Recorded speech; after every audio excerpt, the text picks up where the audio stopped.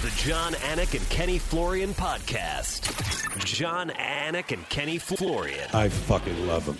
I can't get enough of them. Let's hear that Boston next. Big jab there from Duffy, and Frank Mir is hurt now. Down goes Duffy, out cold. Frank Mir does it again.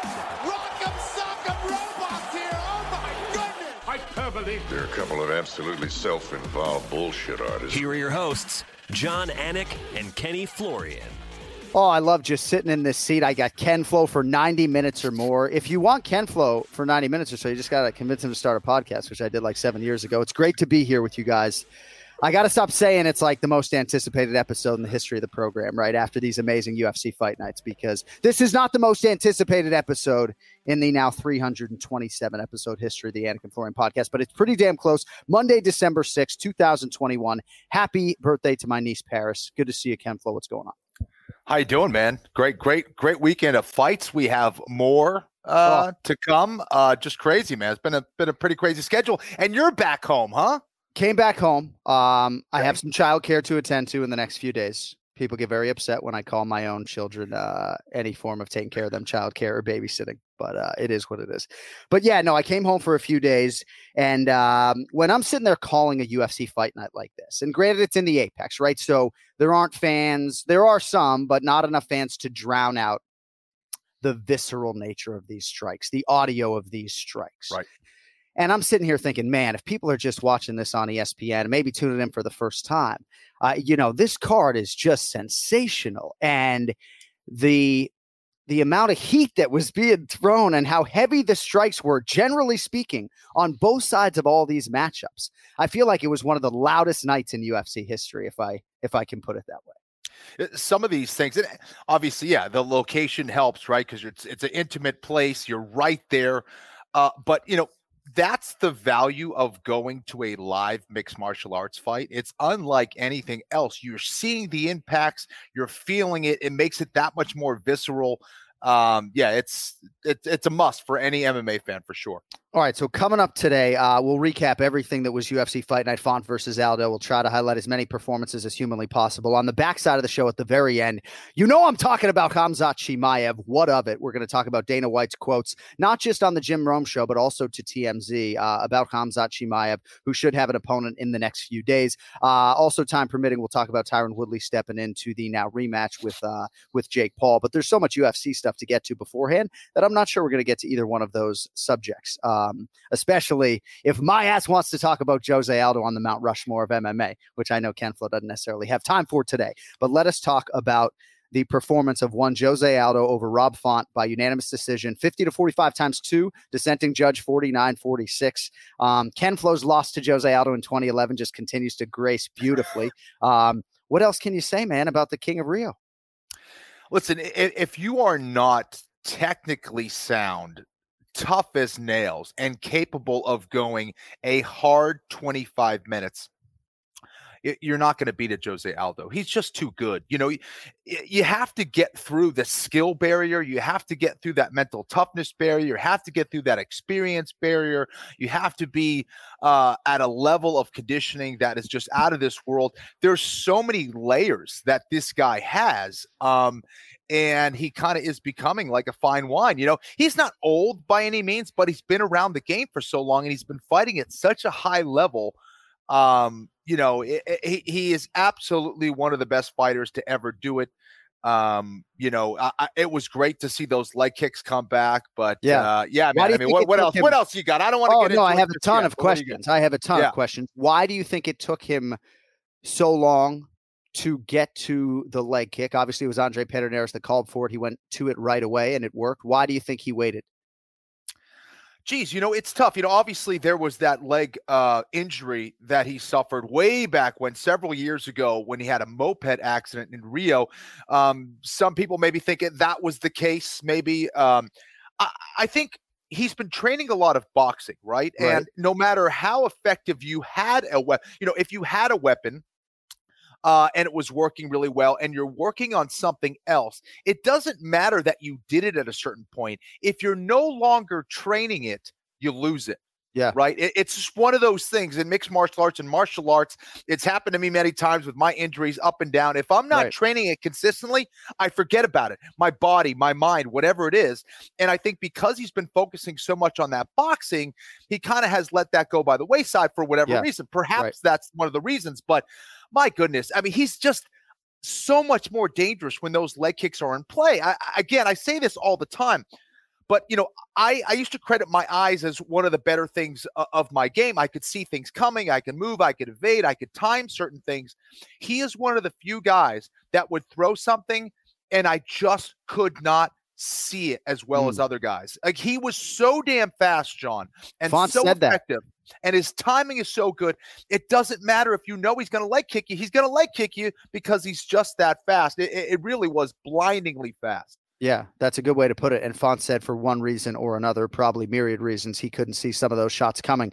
Oftentimes I say it's the last article or video that I ingest before I go to the arena that ends up being the most useful in my commentary. And I read some comments from Pedro Munoz, who we'll talk about later today because he fights Dominic Cruz this weekend. But he talked about his fight with Jose Aldo, and that was the last fight for Jose. And he talked about the size and the strength. Jose Aldo is a former two-time UFC featherweight champion coming down. A lot of people thought if he was going to pursue a belt in another weight class, it would be at 55. So I'm thinking about that as I'm going to the arena, and obviously that was a huge factor for Rob Font, who, while not as credentialed a grappler as Jose Aldo, couldn't do anything with him on the ground over 7 or so minutes. He's a massive 135-pounder. He used to have trouble cutting down to 145 pounds. I remember it well. I remember suffering through my weight cuts, also thinking, hey, he's suffering something similar to what I was experiencing. I have to say, though. Yeah. It's such a different suffering, right? Like these bantamweight cuts are easier for him than the featherweight ones, right? Like it seems like it. It's weird. Yeah, like you're suffering. I mean, what was your body fat? I don't even want to know what your body I think at 168 pounds, I was 9% body fat at 168. Yeah, so, but anyways, anyway. Yeah, he was so damn strong, John. That was the other thing. At 145 pounds, when I locked up with him, and again, I don't know if this was attributed to my weight cut or my energy levels or whatever, which were brutal, but when I felt him, when I'd lock up with him, he had this like tension and this strength and this speed that was unlike a lot of other people. And again, I'd fought as high as 185 pounds. I had sparred with guys 185 pounds, but Jose Aldo's strength, his speed, was really unlike a lot of people. Had to be top 3 strongest guys that I had fought or locked up with for sure. So imagine bringing that to 135 pounds, and Rob Font being on the thinner side of 135. That was another reason when I looked at that, I said, geez, that's going to be a tough mountain for him to climb. He invested in the body early, did Jose Aldo. And although I didn't think the whole time I was necessarily watching a 50-45 type fight, certainly it was dominant and Aldo was incredible. And I think it's time for me to ask this guy for a photograph, Kenny. I mean, I had so many opportunities. You haven't done that yet? Well, I don't do that, generally speaking. I mean, Joanna Jędrzejczyk, I think I had the courage in a bar in China because it was an intimate setting and I had a few cocktails to ask her. But generally speaking, I don't ask fighters for photographs. I'm going to ask Jose Aldo for a photo next time I see him. But an incredible performance, and divisionally speaking, it's huge because Aljamain Sterling is on the mend, and all indications are, and I sort of joke with Aljo in the bathroom right before the fight because he was there. I ended up seeing him in the bathroom right before that fight. I said, I guess if you're on Team Sterling, you're just hoping these guys beat the ever-living tar out of each other some way or another, and that's exactly what happened. But divisionally speaking, Aljamain Sterling needs to be healthy in order to unify these belts with Petr Yan. And if that doesn't happen in relatively short order, maybe they strip Aljamain Sterling and Petr Yan becomes undisputed. Either way, Corey Sandhagen's off a loss. TJ Dillashaw's off a win, but is wicked injured. I know Jose Aldo called for the Dillashaw fight. This is twice as hard for Rob Font to swallow, I think, because divisionally speaking, he wins here. He's probably getting a title fight. And I think Jose Aldo might just get a title fight here after this win this weekend. He just might. There's a lot to unpack there with what you just said. I think that he matches up, and Jose Aldo matches up very well against Aljamain Sterling, in my opinion, perhaps better than anybody else out there. I don't know if he matches up so well against Petr Yan. Obviously, we saw that fight before. I do think he'd be a little bit smarter heading into that fight, but the type of tenacity, ferocity, pace and conditioning that Petr Yan brings to the table with his striking and his ability to hit takedowns. That would be fascinating to watch. I would absolutely be down for that rematch, but I'm not sure I'm so sold on that last performance by Aldo to say he could beat Petr Yan at this point, just because there were a couple times, and here's me being super critical, and Aldo is absolutely elite Hall of Famer. Yeah. But I would have liked to see him a little bit busier on the ground. He threw, it's like Rob Font was throwing maybe 10 times the amount of strikes that Aldo was throwing on the ground, and Aldo was on top. So I would have liked to seen him a little busier, perhaps going forward a little bit more on the ground, but positionally he was dominant. No question about that. And also it's a testament to Rob Font and the improvements that he's made on the ground. But I would have liked to seen a little bit more aggressive Jose Aldo when they did hit the mat as far as strikes and making Rob pay there. But still, this is a Jose Aldo that is something else.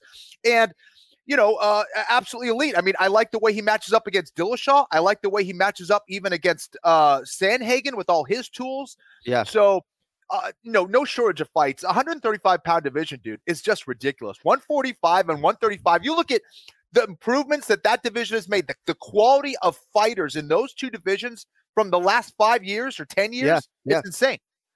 Yeah, no, you hit on a lot of things there. I think Aldo Sandhagen actually makes a lot of sense, right?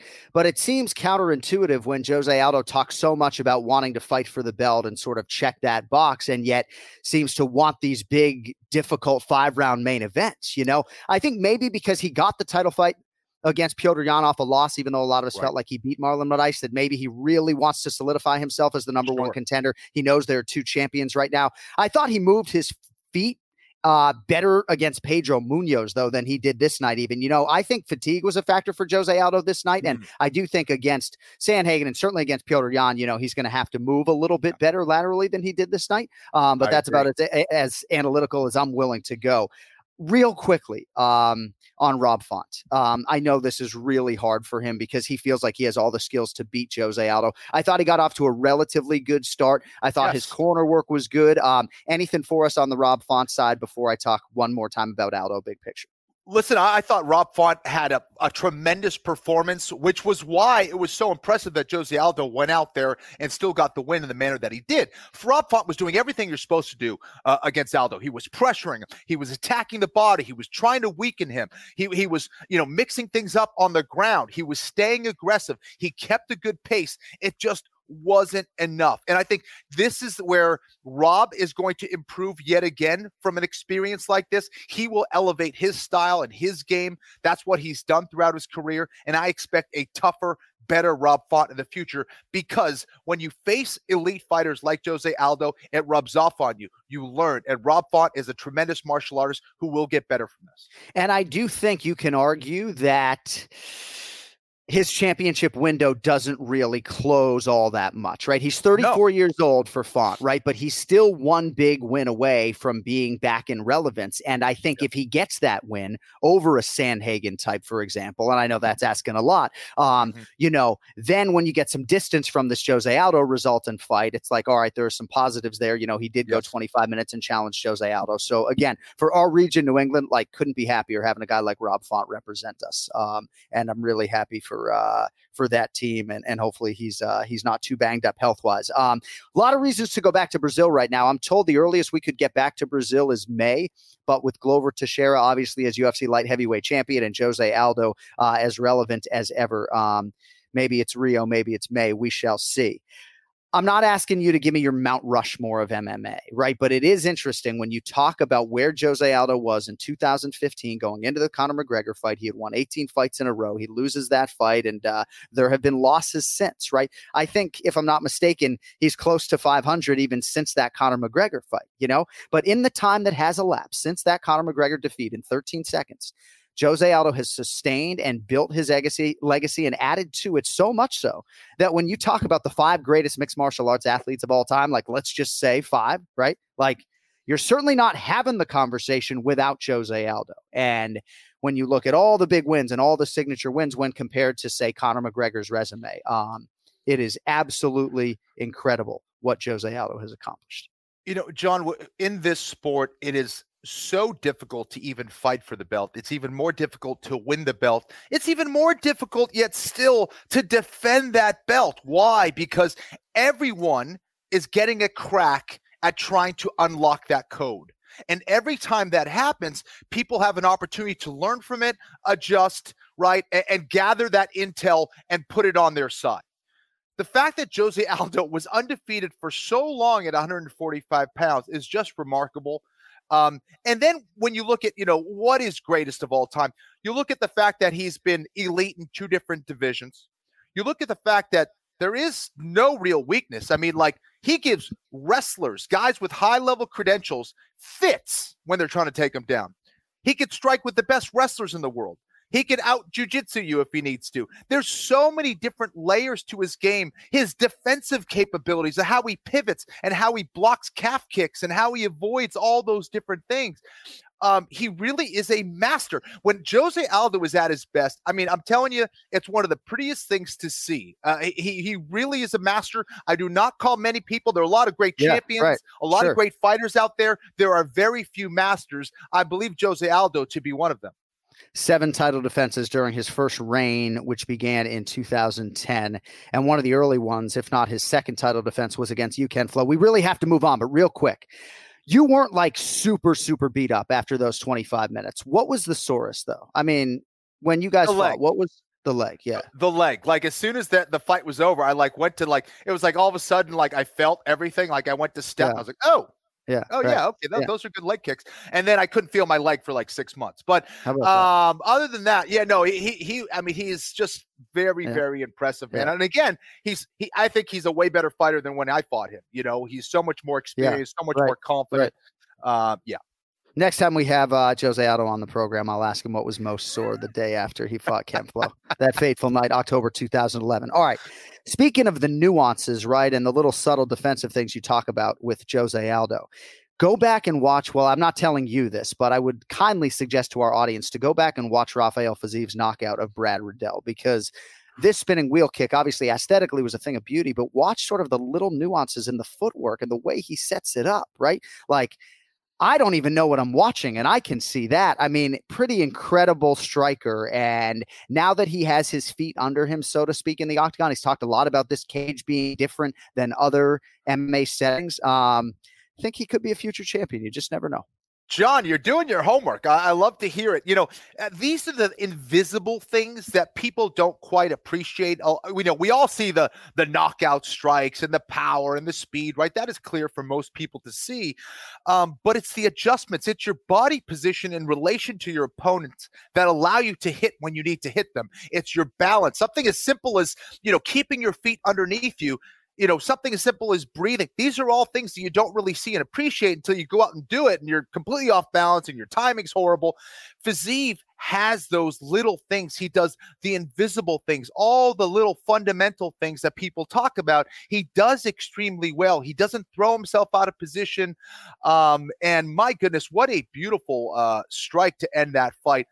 And I think his consistency and his confidence and his comfort level in the octagon at this stage of his career is really impressive as well. He went against a dangerous striker in Brad Riddell. But to me, it was Riddell who seemed way tighter, and he just seemed to get tighter as the fight went on. Fiziv seemed to loosen up as the fight went on. And I think that was kind of the story of the fight for me. Dean Thomas talked about that, and I know some people were dismissive of that commentary, so it's interesting to hear you align with it. And all the judges saw this fight 2-0 for Rafael Fiziv. And I do think there is something to be said for that, even though my counter to Dean in my head, even though I didn't get it out on broadcast at the time, was that I feel like I see some of that in Riddell even when he's winning fights. So I didn't want to lean too heavily into it, but it's interesting for me to hear you say that nonetheless. I feel like this was one of the most fascinating fights that I've ever called, just given the friendship, right? And I felt like Riddell was doing a lot of nuanced things, right, to try to attack the body and things, that I really can't speak to specifically. But I just thought it was a fascinating fight to call. And, I wouldn't be surprised to see these guys fight each other again. What are your big picture thoughts on Rafael Fiziv after this win? It's 5 in a row since dropping his UFC debut. I think this was a fight that proved a lot to me. I think he had to deal with a lot, right? I mean, having Brad Riddell as your mentor or instructor and having to go out there and fight that guy who is a friend, a guy you've hung out with outside of training, it's not an easy thing for a lot of people to do. Go out there and hurt them and be able to look past them. And, I think for Zeev, this is going to be a big moment that he'll look back on in his career and say, this made me mentally tougher. This gave me experience. This gave me confidence to keep doing what I'm doing and to kind of strengthen that faith in his training. Fiziv's something else, man. He really is a special fighter. And I still think he has things to show us. For example, like what happens when he goes against, a high-level takedown artist and things like that. I think he has shown it to hold up so far pretty well. But yeah. I think this is a huge step in his development, and I think he's only going to get better from here on out. I want to see more of this kid. He's a phenomenal striker. Yeah, I think you put that well. And I feel like for Riddell, too, this is hugely valuable experience. Just like for Kamaru Usman fighting Gilbert Burns, I think there was so much to extract from that win. And there aren't going to be many more difficult fights emotionally than the one Brad Riddell just experienced. And knowing Riddell, he'll demand that Gillespie fight again. Just one of the toughest customers on the roster. And Brad Riddell will forever have a fan in me. But Fiziv's obviously the guy that's moving on up likely to the top 10 or 11 or so in the world at 155 pounds. Excuse me. All right. Jamal Hill was an underdog going into this Jimmy Crute fight. I believe he says, however humbly, that he is the best boxer in the UFC. And I said on the broadcast, there is definitely a humble man, despite the obvious confidence and self-belief of Jamal Hill. Definitely a humble man inside there. And it's going to take some humility to bounce back from the Paul Craig result the way he did. And he's got that, break your face open, throwback type power, obviously technical skills, right? But we talk about Derek Lewis, breaking your face open. Didn't take very long for Jamal Hill to break a bunch of fucking bones in Jimmy Crute's face, did it, right? Some guys hit you and they break your face. Jamal Hill's one of them. If there was one word that comes to mind every time I see Jamal, especially when he's at his best, it's sweet. Like, the dude is just nice with his technique. Like, okay, so let's contrast this to Riddell, who I'm not picking on Riddell. Riddell is a phenomenal striker, obviously done amazing things, but he tends to tighten up when he fights, right? It's like he bites down and he just like gets tight and just throws. But you could see that it impedes your ability to be fast and to be powerful. Whereas, Jamal Hill, he allows it, he accepts it, he's super loose, and that speed and that sharpness comes off, man. And it's just so evident. He is totally at peace with himself when he starts that fight. He's relaxed, and man, he strikes like a cobra. It's so pretty when you see him put together those combinations, and man, you're like, this guy's different. He hits different. He moves a little different. And if you're not ready for it, man, you are in big trouble. Jimmy Crute is a good fighter, dude. I thought Jimmy was going to try to take him down. I go, Jimmy, what are you doing striking with the guy? You know what I mean? He was trying to. He couldn't get there because Jamal's movement, his feints, the way he sets things up, man, he's fun to watch. And it's great to see him come back from that last fight against Paul Craig, too, where like his elbow obviously got messed up. And he's got a lot of potential, man. I'm excited to see what else he's got in store. Yeah, it's interesting listening to what you said about Jimmy Crute sometimes sort of getting in the firefight, especially early. But, despite some of the things that Crute said publicly, his intention was to very much take Jamal Hill down and try to rip his arm off. And Crute, ever the good sportsman, was like, what the fuck was that, man? I love Jimmy Crute. He's only 25 years old. I think at times in the past he has wanted to expedite things, and now this on the back end of the foot drop is going to force him to sort of reset and maybe have a little bit of a longer career, candidly, than he was hoping. I think in a perfect world, if he has these visualizations, Jimmy Crute would have liked to have been UFC champion by 28 and been out by 32, and probably going to have to be in the game a little bit longer now after this loss. But I love Jimmy Crute. I'm bullish on his future. But yeah, man, sweet dreams, sometimes doesn't take much when you're calling these knockouts, right? Sweet fucking dreams. I wish I could say Yeah. sweet fucking dreams. So all right. So Jamal Hill will move up in the rankings, and this is a big test for him to pass. And again, in a light heavyweight division that really is wide open and more wide open, I think, than some other divisions.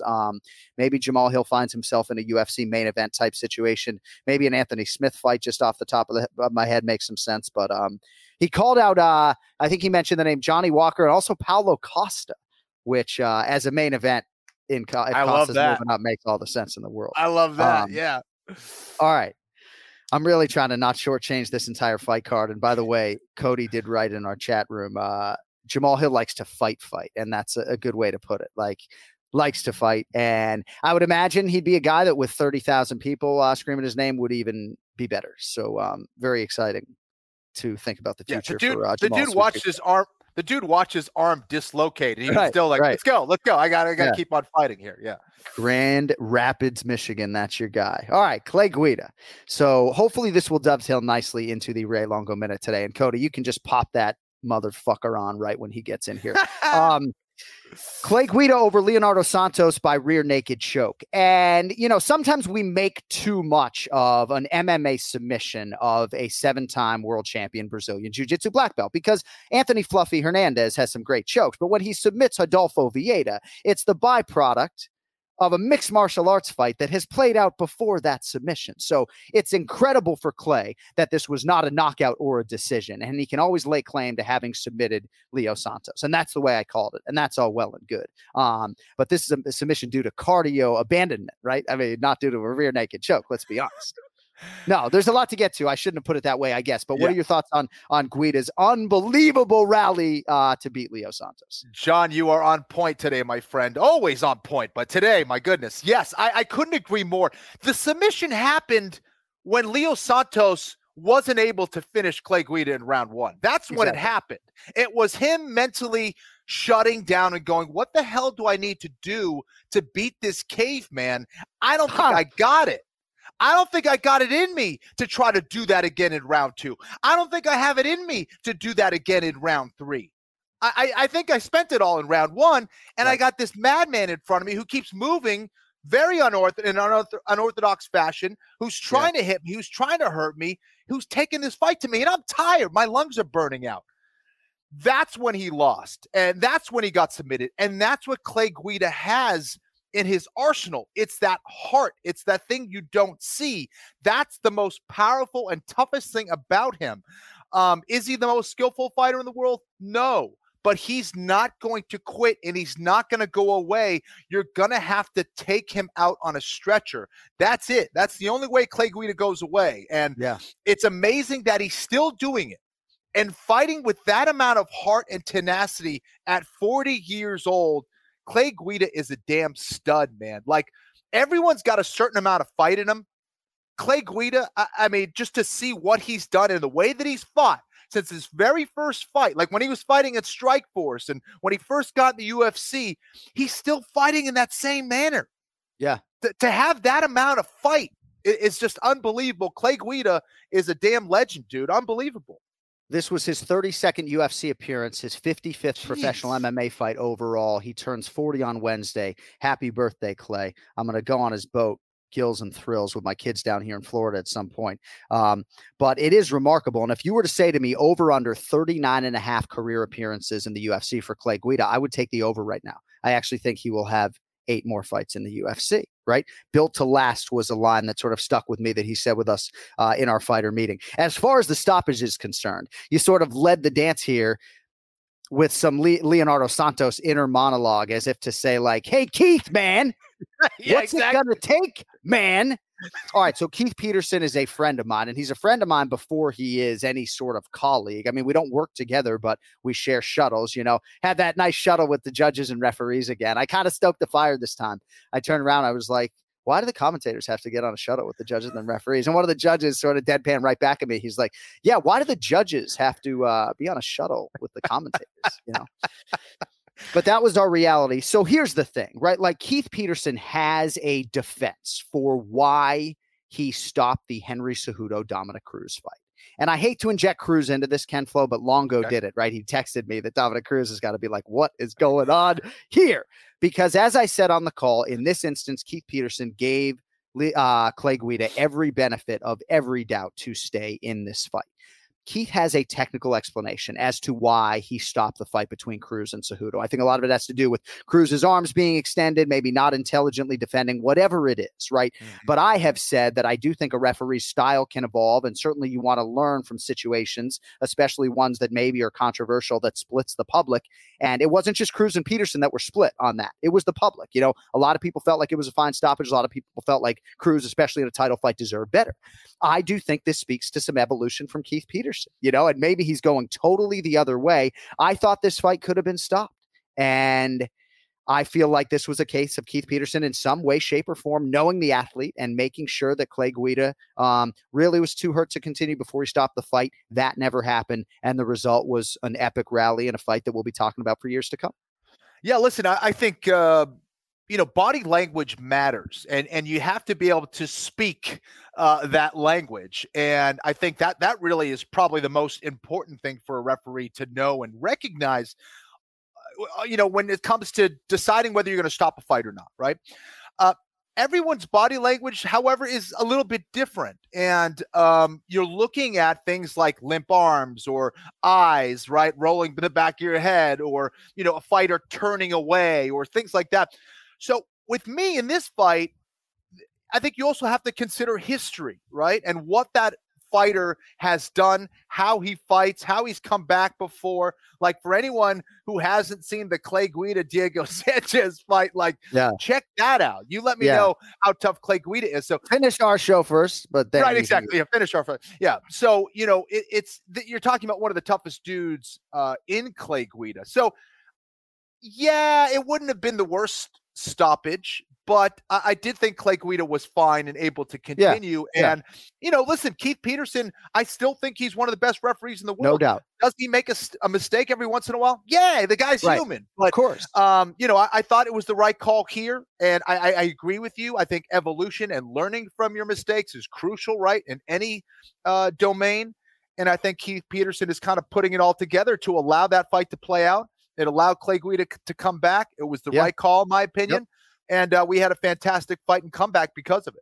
I do agree with all of that, and I think Keith Peterson is a fantastic referee, one of the very best in the game. He has been elevated by the Nevada State Athletic Commission, right? Did the main event this weekend, and this was a guy that 3 or 4 years ago, the no-nonsense Keith Peterson was not refereeing fights in Nevada. So I think he's one of the best, and just a great family man. All 3 of his kids wrestle, and again, though, I think if you're Dominic Cruz, right, and you got that title fight, and you're watching this, it's got to be very difficult. And this is the second time we've had this type of conversation. Now, as far as the scoring of that first round, real quick, as we're waiting for Longo, again, I was hoping to bring Ray into this conversation because I think he has a lot of comedic value to add to it, the subject, but he's at least 5 minutes late at this point in time. But in terms of the scoring of this round, right?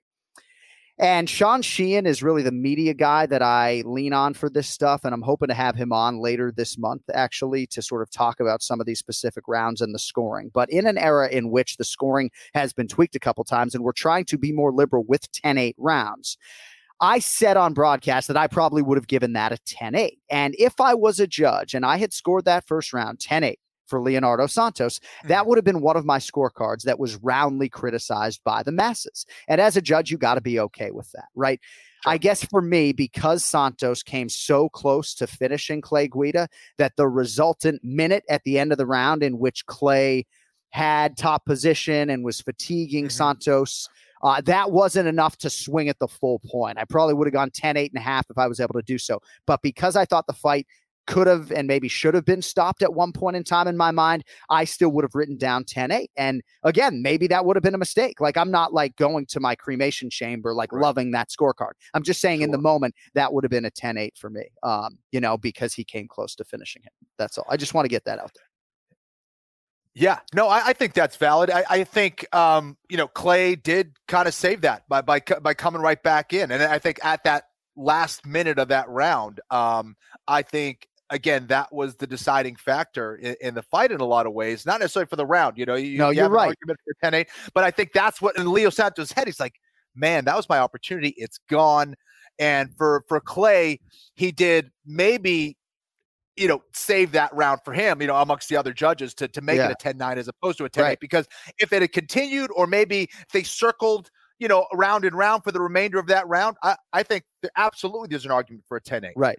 I think you're right. And when I think about in sort of those terms that he effectively broke Santos late in that round, that maybe that swings it enough back to a 10-9. And again, all three judges did have it 10-9 for Leo Santos. Which is crazy, right? Because he lost the round, but won, right? It's like losing the battle, but winning the war. Yeah, right, that's what actually did it. So that little effort at a minute, it let Leo Santos know it's like, no, man, I'm still here, and I'm gonna come at you. And I thought the judges, especially if you're listening, had a great night, top to bottom. There he is, the fucking RPL machine, wearing the Venom gear on a Monday. Yeah. The pomade obviously has not come in because Ray Longo's hair is every which way. About 7 minutes tardy today, but we'll let you slide. Well, as long as Krause is okay, I'm good. That's all right. That's I hope Krause is feeling good. So what happened at 12:30 p.m. Eastern? What's up with 7 minutes late though today? What's up with what happened today, my man? Yeah, we switched the times, and I got to adjust. It might take me a couple of weeks. John, it's this older generation. They don't care about time. No. They're not like these new kids that really care about right. No. You might be right, Kenny. It's hard to find something I actually give a shit about. You might be right about that. Wow. Oh, man. Look at him. He loves us. Look at him. He's here smiling. Wait, hold on, Kenny. Is he in a posture of anger right now? I feel this threatened. Means I'm not having it. Yeah, he's not letting you in. I mean, if I'm out on the street, crossed, that's a posture that could provoke a problem. Certainly not wearing my Ray Longo minute gear today, are we, huh? Guy fucking 7 minutes late in a 90-minute big pay-per-view week. No, I'm just great. Hey, but real quick, if the 12:30 p.m. Eastern isn't a great slot for you moving forward, we could take that conversation off the air. But I want to maximize our time with you because we got Jimmy Krause coming up in about 21 minutes, and I certainly wouldn't want to keep a good man waiting, Yeah, I'll keep it short. Don't worry about it. No, please. So, I have so much I want to get into with you. I love when your name pops up in my phone on fight night. And, we sort of joke about it, right? Because every fight is different and every circumstance is different. But, Keith Peterson certainly had a long leash there for Mr. Clay Guida, huh? Dude, all I could think about when that fight's going on is poor Krause. He's in there. He's got a voodoo doll. He's stabbing Peterson in the back with it. But let's face it. I mean, Parliament light, right? With the fucking cigarette. Oh yeah, he's burning him. Yeah. He's pouring beer on his head while he's burning them with cigarettes. Let me tell you. I mean, come on, man. You got to make a case. But Peterson might be the best ref out there at this point. I agree. I mean, he's right there. About it. He's listening. He's present. And even with Marab, he told me, look, as long as he was listening, he was doing what I was telling him. And I'm sure Clay did the same thing. And look what happened, man. Other refs could have jumped the gun. Two guys would have been denied victories that were absolutely phenomenal.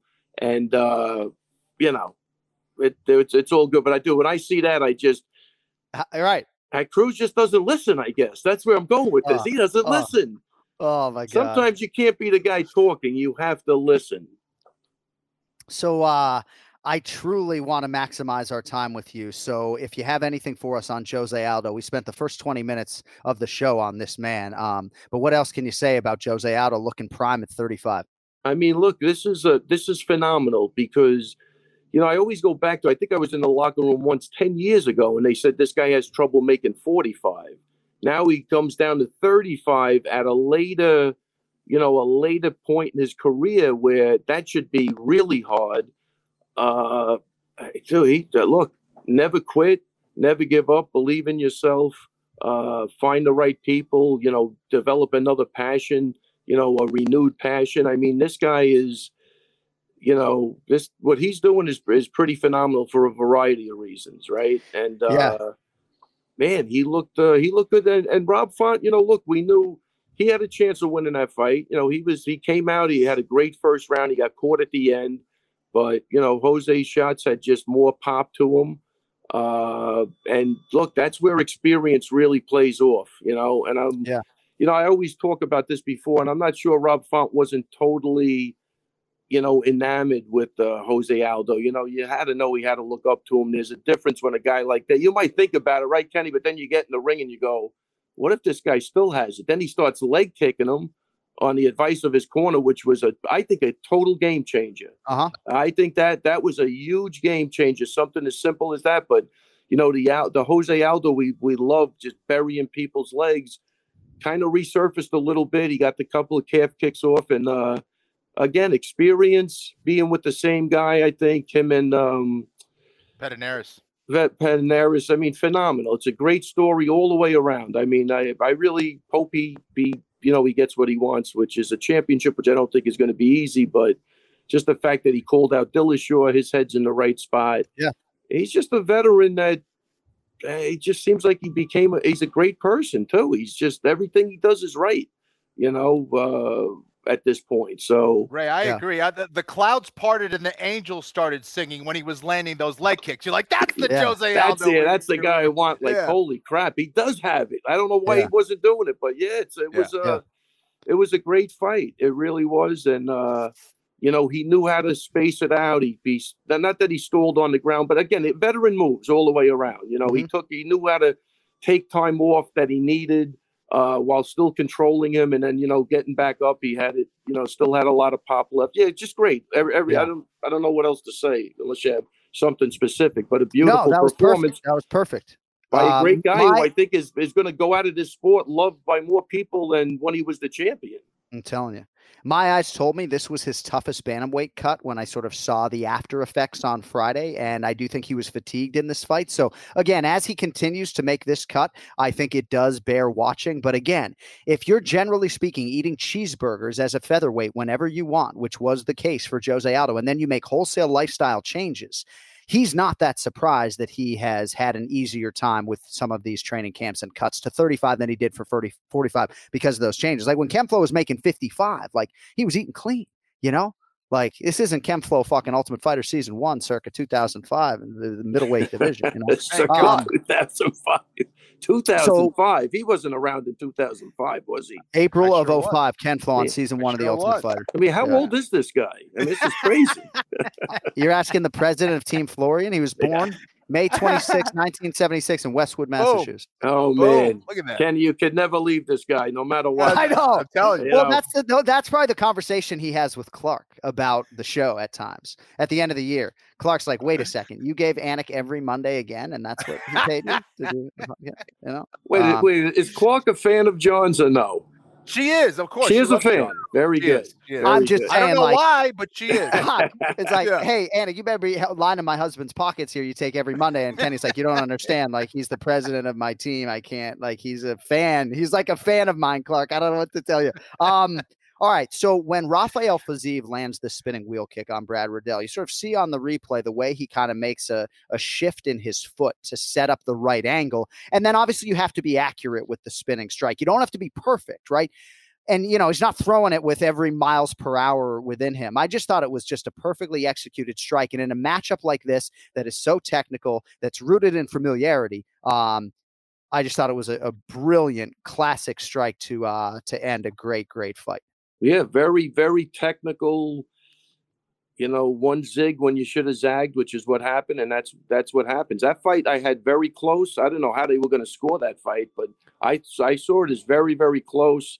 Definitely, you could see both guys knew each other. There wasn't, they knew that the wrong move could end the fight. But anytime you're moving that way, even as a fighter, you have to know that it's either a left hook or a spin, right? You're going to try to cut the guy off. You go the other way, it's going to be a overhand right or something. So I think that was a mistake by Riddell, just going that way. Right. Still within striking distance, not having his hands up, which could have prevented a lot of stuff. But if you watch Riddell, he would move with his hands down and he would automatically go into his guard when he was prepared to fight. So he got caught in between. And again, these are two high-level guys that I thought Riddell looked great in that fight. I thought they both looked great. So power to Fiziev. He's on a roll, and that was good. All right, we got some other things that I want to get to. One thing I didn't get to that I just wanted to circle back to real quickly. I shared the pisser with your guy Aljamain Sterling Saturday night, and I said to him before the fight, I said, I guess if you're Team Sterling, you just want Rob Font and Jose Aldo to beat the shit out of each other, and that's exactly what happened. But as you think about this, I think you're probably thinking about this from a Sterling perspective. So what do you think about the unification bout with Jan, Aljo's relative health, and Jose Aldo in terms of factoring into all of that? Yeah, look, I mean, I think, Aljo's got to concentrate on Jan, which obviously is a really hard puzzle to solve at this point. But I think the funny part to me was when I looked at they had like the fights to make, and they had, they were throwing. Nobody's even mentioning Marab. I'd love to see Marab against Font as the next fight. You know what I mean? I agree. You know what I mean? Like, I don't know why they're bringing up other people. What does he rank? Number 5 now? Marab? It's got to be right there. You know what I mean? So that's very interesting. Yeah, they didn't even mention the guy's name. I mean, which is crazy. Did you hear me mention his name on live television? 100%. I did. I can't because I can't even pronounce it like you. So every time you say it, I like, oh, that's his name, right? Yeah, Walla Shavala.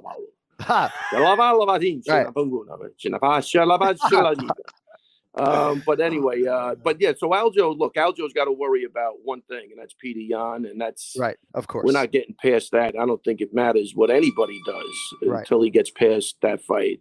Yeah. So I just thought, going the other way, like Marab needs a fight. I think those make for great fights, man. I think so, 5-rounder. Give him a 5-rounder because he's not going to stop. And I know those Marab training camps on the other side are always fun, right? Rooted in takedown defense and getting out of bad positions. And we've talked a lot on this podcast about how you prepare for somebody like Marab. Do you put yourself in the bad spot perpetually in training camp, or do you say, you know what, we're not going to win this fight if we let him get on our lead leg, so let's just not let him get there? I think that's a very interesting conversation. Yeah, no matter who you're training, though, John, you should be trained in bad positions, right, Kenny? I mean, that should just be, one of the basic things, like was explained to me even with jiu-jitsu is that, all you work at the beginning, and I'm going back, but, just the mount escape the mount. You never want to be there, right? That's not where you want to be. Right. That's why they get you the hell out of there as quick as possible. You don't want to settle in while the guy's mounted on. You got to keep booking, man. So same thing. Those bad positions have to be, I don't care who you're fighting, right? Because you never know when they're going to occur, and you better be used to them. Cody, if you could text James Krause and back him up 5 minutes due to Longo's tardiness, we would really appreciate that, because I want to get to a couple of these other performances. Well, why else would I be backing him up, man? I could handle that off the air, but you were 7 minutes late, so I want to buy another 5 minutes out of you. I really appreciate that. So Chris Curtis and this whole MMA, everybody's so sensitive. Commentators, coaches, fighters, everybody's so sensitive. Let me tell you some beautiful team. I'll take Bisbing and DC any day. Let them jaw at each other. Yeah. All right. Chris Curtis, the action man over Brendan Allen. Chris Curtis is 6-0 in 2021. This fight has a lot of different storylines, and Chris Curtis won the first round on all 3 judges' scorecards and is supremely well coached, and he executes well, and he's an underrated fighter and all of that. But Brendan Allen, to me, I'll lead with Ray, and I want to get Kenny's thoughts on this as well. Like, I feel like sometimes he approaches MMA like it's basketball, and that eventually he'll just be able to come back and win the game if things don't go super well. And in MMA, like, you can't fuck around, And I'm not saying he beats Chris Curtis 9 times out of 10. Maybe if they fight again, Chris Curtis is favored. I'm not trying to take anything away from Chris Curtis, but I hear the other fighters talk about Brendan Allen as this 5-tool player, and I think he's that. But, like, you can't just fuck around in this sport and get hit, or you're going to pay the ultimate price. And to me, I don't know what Henry Hooft has to say, but, like, you got to raise the guard, man. You got to be more disciplined, because these are setbacks that eventually are going to really get you off your championship trajectory, and you're never going to be able to get back up. Yeah. Well, first, I'm not even going to address the fight, but let's address the mindset. Like, something's off, right? Like, something technically looks like he's got the physique, he's got the technique, but you don't really. Sometimes, like, you're watching a guy on TV and you don't know him. Only the people inside that training room know him, right? So I'm saying something could possibly be off, like, more mentally than physically. And you're right; those losses will start to affect your head, and you got to deal with all the people then busting your balls afterwards. Right. You should have did this. You should have did that. Look, it's torture for these guys. But I'd have to really get to know the guy and see what's going on. But yeah. I don't know. I agree, John. Listen, I think that, fundamentally he was just keeping his head right in that center line, wasn't moving his head, kept dipping his head straight back, offering up a target, and got hit. And it's like, listen, man, if you're not learning from the first 5 times, then, it's going to happen. The knockout's going to be there no matter how good your chin is. And Curtis is a hungry fighter who hits hard as hell. And once he started finding his mark, similar to the Phil Hawes fight, he was going to go right back there until there was a change. And Brendan Allen was not adapting. And I don't know if it's a stubbornness thing. I don't know if it was some kind of other mental thing or just a big time fundamental flaw or a combination of all those things. But something needed to change because, how many shots can you take? Even if you're getting the win, how many shots do you want to take? If it's not necessary to take those shots, don't do it. I think that at the end of this, at the end of the day here, he didn't have to do that to win that fight. Like he could have, won from the outside and been more technical, slipped his head to the outside and won that fight, but he just didn't take that. It's almost like he's like, all right, we're just going to make it a war. And, not everybody can go out there and win every single war like that. And I'm not suggesting that he would have been able to take Chris Curtis down if he was rooted in that game plan and that strategy throughout to submit him. But to me, like on paper, that's a grappling fight for Brendan Allen. Like you make that a grappling fight.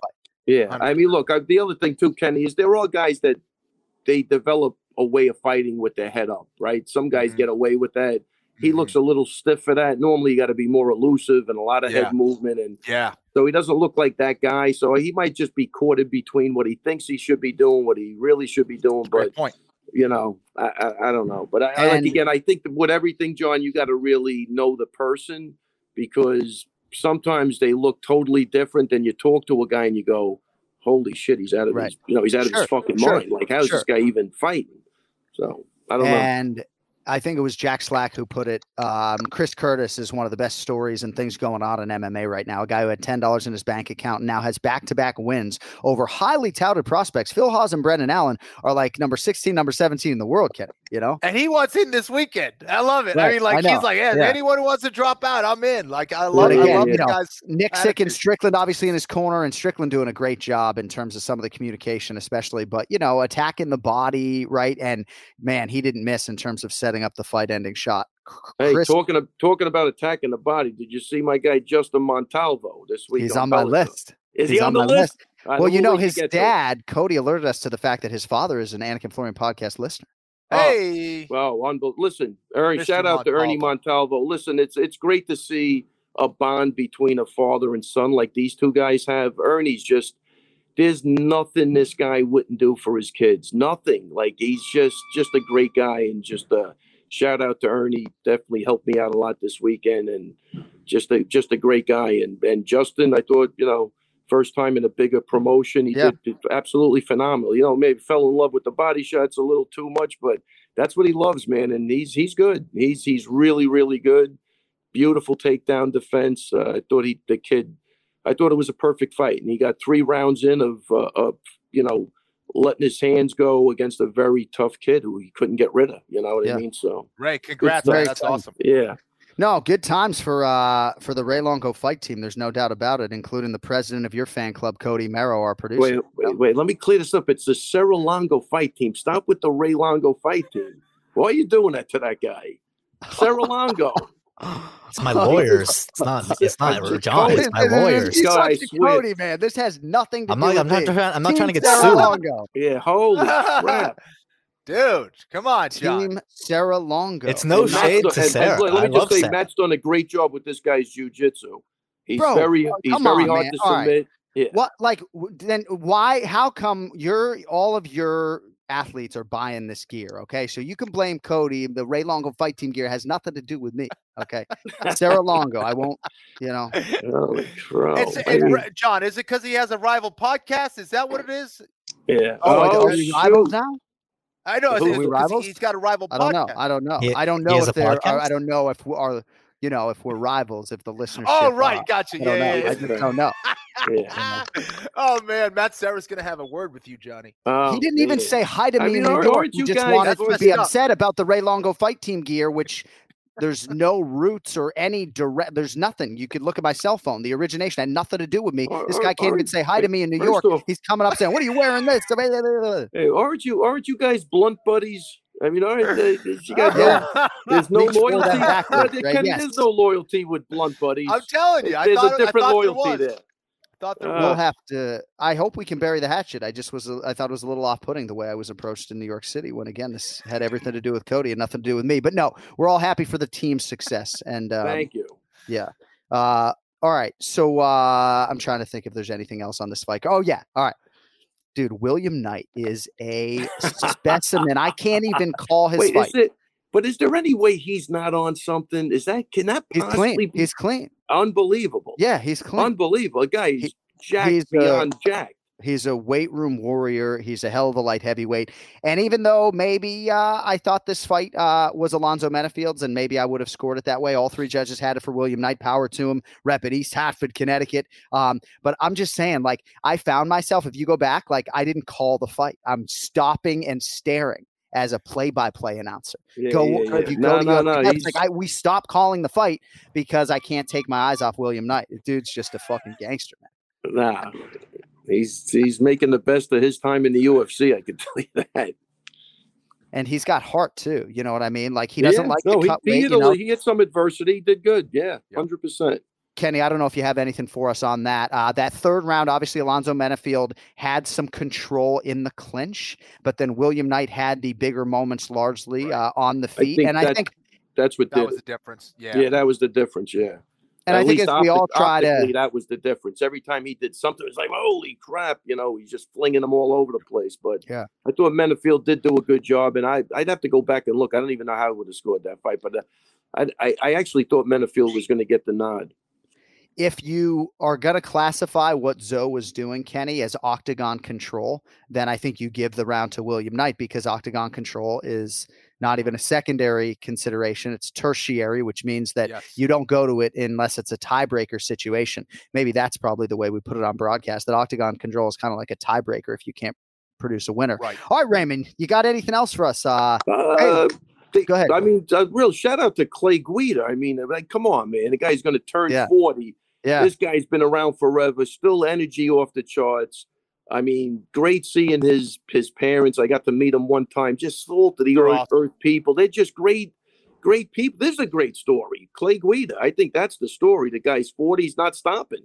I don't know. It's just I was so happy for the guy winning because, I mean, choking out an 8-time Brazilian Jiu-Jitsu champion. That's crazy. Yeah. Unbelievable. All right. Dustin Poirier, Charles Oliveira, UFC lightweight championship this weekend. Do you have a prediction for our listeners? I'm going with Dustin Poirier. Okay. All right. It's amazing. I will find people who are picking Charles before the end of the week. Wow. Nobody's picking Charles? Well, I think it's closer to a pick 'em. We'll see what Ken Flo and James Krause and Joe Osborne have to say later today. I thought it would be closer to a pick 'em. Dustin is in the -170 range or so, and it seems like most people that I talk to, fighters, coaches, are picking Dustin. So we'll see. I mean, look, Dustin has fought some unbelievable competition. He's on a roll.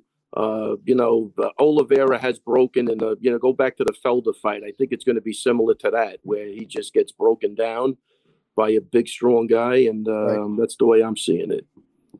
All right, my man. Great to see you. Oh, it's all love. You guys don't even know what you did for my Monday morning. No idea. Yeah, fucking ruined it completely. No, I'm only kidding. They're great times, John. What's going on with you? Nothing, man. It's all good things. It's all good things, I'll take it up with Maddie. That posturing where you fold your arms like, hey, motherfucker. Yeah. What'd you say? Right. You looking at me? You looking at me? Say, I've given my haters a lot of ammunition today, right? They just want to punch this supposed not tough guy like right in the teeth. Come get some then. That's right. He doesn't know what you got backing up. Ken Flo's even probably going to turn on me by the end of the show. Hey, we got to go. We love you, though. Hey, take it easy, guys. We'll see you next Monday. Ray. Take care. The Ray Longo Minute every week here on the Anik and Florian podcast. And as you just heard, the long-awaited battle between Charles Oliveira and Dustin Poirier is on and popping this Saturday at UFC 269. One guarantee for you. is that fists will fly, and that's great because new DraftKings Sportsbook customers can bet just $1 and win $100 in free bets if either fighter lands a singular punch. That's all it takes. One jab, cross, hook, uppercut, haymaker, or hammer fist. The lightweight title bout scheduled for 5 rounds. Can you imagine if this fight ended with like a Charles Oliveira flying armbar without a punch being landed on either side? There's no way. So you bet just $1 on this no-brainer and win $100 in free bets. DraftKings, safe, secure, and reliable. Of that, I can assure you. And best of all, you can deposit and withdraw 24/7, 365 whenever you want. So download the DraftKings Sportsbook app to your phone or device right now. Use promo code Anik. Throw just $1 down on the UFC 269 main event and win $100 in free bets if Oliveira or Poirier land a punch. That's code Anik, A-N-I-K, this Saturday at DraftKings Sportsbook, the official sports betting partner of UFC. Must be 21 or older. New customers only. Restrictions apply. See DraftKings.com/sportsbook for details. Gambling problem? Call 1-800-GAMBLER. All right, 8 picks to make for UFC 269. Let us get to the main event challenge. It's the main event challenge. Anik. The time is most definitely now. Florian. I finished fights. I'm going to do everything possible to win. The main event challenge. The John Anik and Kenny Florian podcast. All right, I'm back by popular demand. I feel less handsome every time this guy enters the room. At the James Krause on social media, UFC veteran and my 2020 Coach of the Year, James Krause. What's good, man? How was your weekend? Well, it depends on from what perspective you're looking at. From a betting perspective, not very good. Yeah. Not very good. Are you no, we're good. You wheels up to Vegas with Derek Minner in a few days or what? You got it. On Wednesday, I'll be there. That's a fun one. That's a really interesting one, man. Like, I'll tell you what, coaching against a guy like Ryan Hall, like, everything that I teach, you have to like unwind with a guy like Ryan Hall, because I'm very big on like half guard and throwing one hook in on the back. But like with a guy like a good leg locker like Ryan Hall, you can't do any single leg isolation at all, ever. Right. So like it's been interesting. It's been really fun for me to coach against, no takedowns. And I shouldn't say no takedowns, but like selective takedowns on how you're doing that, but like 0 single leg isolation, which is completely against everything that I teach in grappling for MMA. Wow, that's fascinating. I'm glad that you got that out there to our listenership. Too bad Ken Flo's not going to be in the Ryan Hall corner. You guys would be coaching against each other, but fascinating matchup nonetheless. And I believe your guy Derek Minner is the favorite right now. Is that true? Do you know the better line? He's the dog? He's plus 200, I think. Is he really? Oh, wow. Very interesting. That is not a lean. I just I had that flip-flopped, I think. All right, last week Ken Flo led the way 2-3 on his picks. Krause goes 1-4. Both of Ken Flo's hits were underdogs, though. Jose Man, I was Aldo 10 seconds away, bro. Get out of here. I was 10 seconds away from over on that. Well, I know. That's Ken crazy. Flo 2-3, but his underdogs were winners, Jose Aldo and Clay Guida. So if you did trail Ken Flo $100 on all of his plays, you were in the black plus $15, even with a sub 500 record. Just wanted to point that out. 8 picks today, guys. So we'll try to be somewhat. Go ahead, John. I like that. Like, I would be curious to see. So for 2022, adding up both James and I's picks, all that stuff, assuming everything, and seeing what the cumulative effort is at the end of the year, like monetarily, would be really interesting. I don't think we've ever done it before, but I like the way you're doing it now. Does that make sense? No, and I think we're trying to figure out a scoring system for next year. Yeah. The tricky thing is that's got to be the way, right? Yeah, I think so. That's got to be the way. The tricky thing is that, so if you guys pick Brendan Allen and he's minus 320, right? So if you're putting $100 on Brendan Allen, you're only winning $33. You know what I mean? So it just has to, I just have to figure out how I want to handle the math, because both of you guys picked Brendan Allen, I believe. That's minus $320 if you're trying to win $100, right? So I just have to navigate the math, but I do think that's the way to go. All right. First fight for us, this is a prelim at heavyweight. Largely, we're picking it because it's a pick'em, and it piques my interest. Minus 110 on both sides right now on DraftKings Sportsbook. Tai Tuivasa and Augusto Sakai. So, Tuivasa, James, would have been easy for him to kind of pack it in with 3 straight losses, but he did some work, particularly when it comes to the wrestling. Now he's won 3 in a row. Your thoughts on him here against Sakai? Gosh, dang, man. This is a really tough one, because I feel like Sakai is extremely underrated at heavyweight, and he is durable enough to take some of Ty's punches. his volume is a little like my gripe with Tuivasa is his volume. That's my complaint with him. Is his volume is not high enough, and he always looks for that one. My problem is man, that one's a hammer. You know what? I'm gonna lean Sakai here. Yeah, it is a hard fight to pick, right? I think Sakai to some people is the lesser known quantity, right? Started his UFC career 4-0 and then got a couple of back-to-back UFC main events. He went 25 minutes or close to it with Alistair Overeem, I believe, before being finished, then stopped by Biggie Boy last June. What do you think, Ken Flo? Tuivasa and Sakai, I pick him here. Yeah, this and rightfully so. I think this is a close one to call. I'm going to go with Tuivasa. I think that his power is not to be underestimated. I think if he's able to get on the inside and hurt Sakai, he can get the finish. But it is tough, like James said. But both these guys, I think, kind of suffer from that lack of volume. But they are heavyweights. But let's go with Tuivasa. See if Tuivasa goes leg kick heavy against Sakai early. Prelim at bantamweight, also a pick 'em right now. Number 8, Pedro Munoz, -110. 10th ranked Dominic Cruz is -110. Munoz, James, off a loss to Jose Aldo in August. Cruz has had 9 months or so since his win over Casey Kenny back in March. What do you think about this one? Yeah, this is another really tough one. I want to lean. I want to lean Pedro Munoz, and I got to be honest with you guys. These two fights, I don't feel good about either one of them. So yeah, I would rather the play be like I get to pick which ones I get to pick. But since we're just going down the line, this is a little tougher. But I'm gonna lean Pedro Munoz here. I like the footwork of Cruz. I think he's great. I feel like everything's catching up to him a little bit. I think he's great still, but I do think the game is catching up to him a little bit. And I'm gonna lean Pedro Munoz here. I like Pedro. He's very smart, kicks well, big puncher. Good guillotine. He's got a lot of good stuff. It is a coin flip fight for me. I'm just telling you guys my gut. I don't feel good about either one of these picks, but I'm leaning Pedro Munoz on this one. I had some of those same sentiments about Dominic Cruz in terms of some question marks going into the Casey Kenny fight. And full disclosure, he's one of my best friends in the world. But Kenny, you know this. Like, I wasn't sure if his speed would still be there. And I think for his footwork, he needs to still have that quickness. And I felt like largely he did have it against Casey Kenny. I would also say to you, Kenny, style-wise, you got to think Cruzy liked this matchup. Otherwise, a guy at this stage of his career, as thoughtful as he is, he probably wouldn't have taken it. What are your thoughts on Dominic Cruz against Pedro Munoz here, Kenny? Listen, I think Pedro Munoz is a very dangerous guy.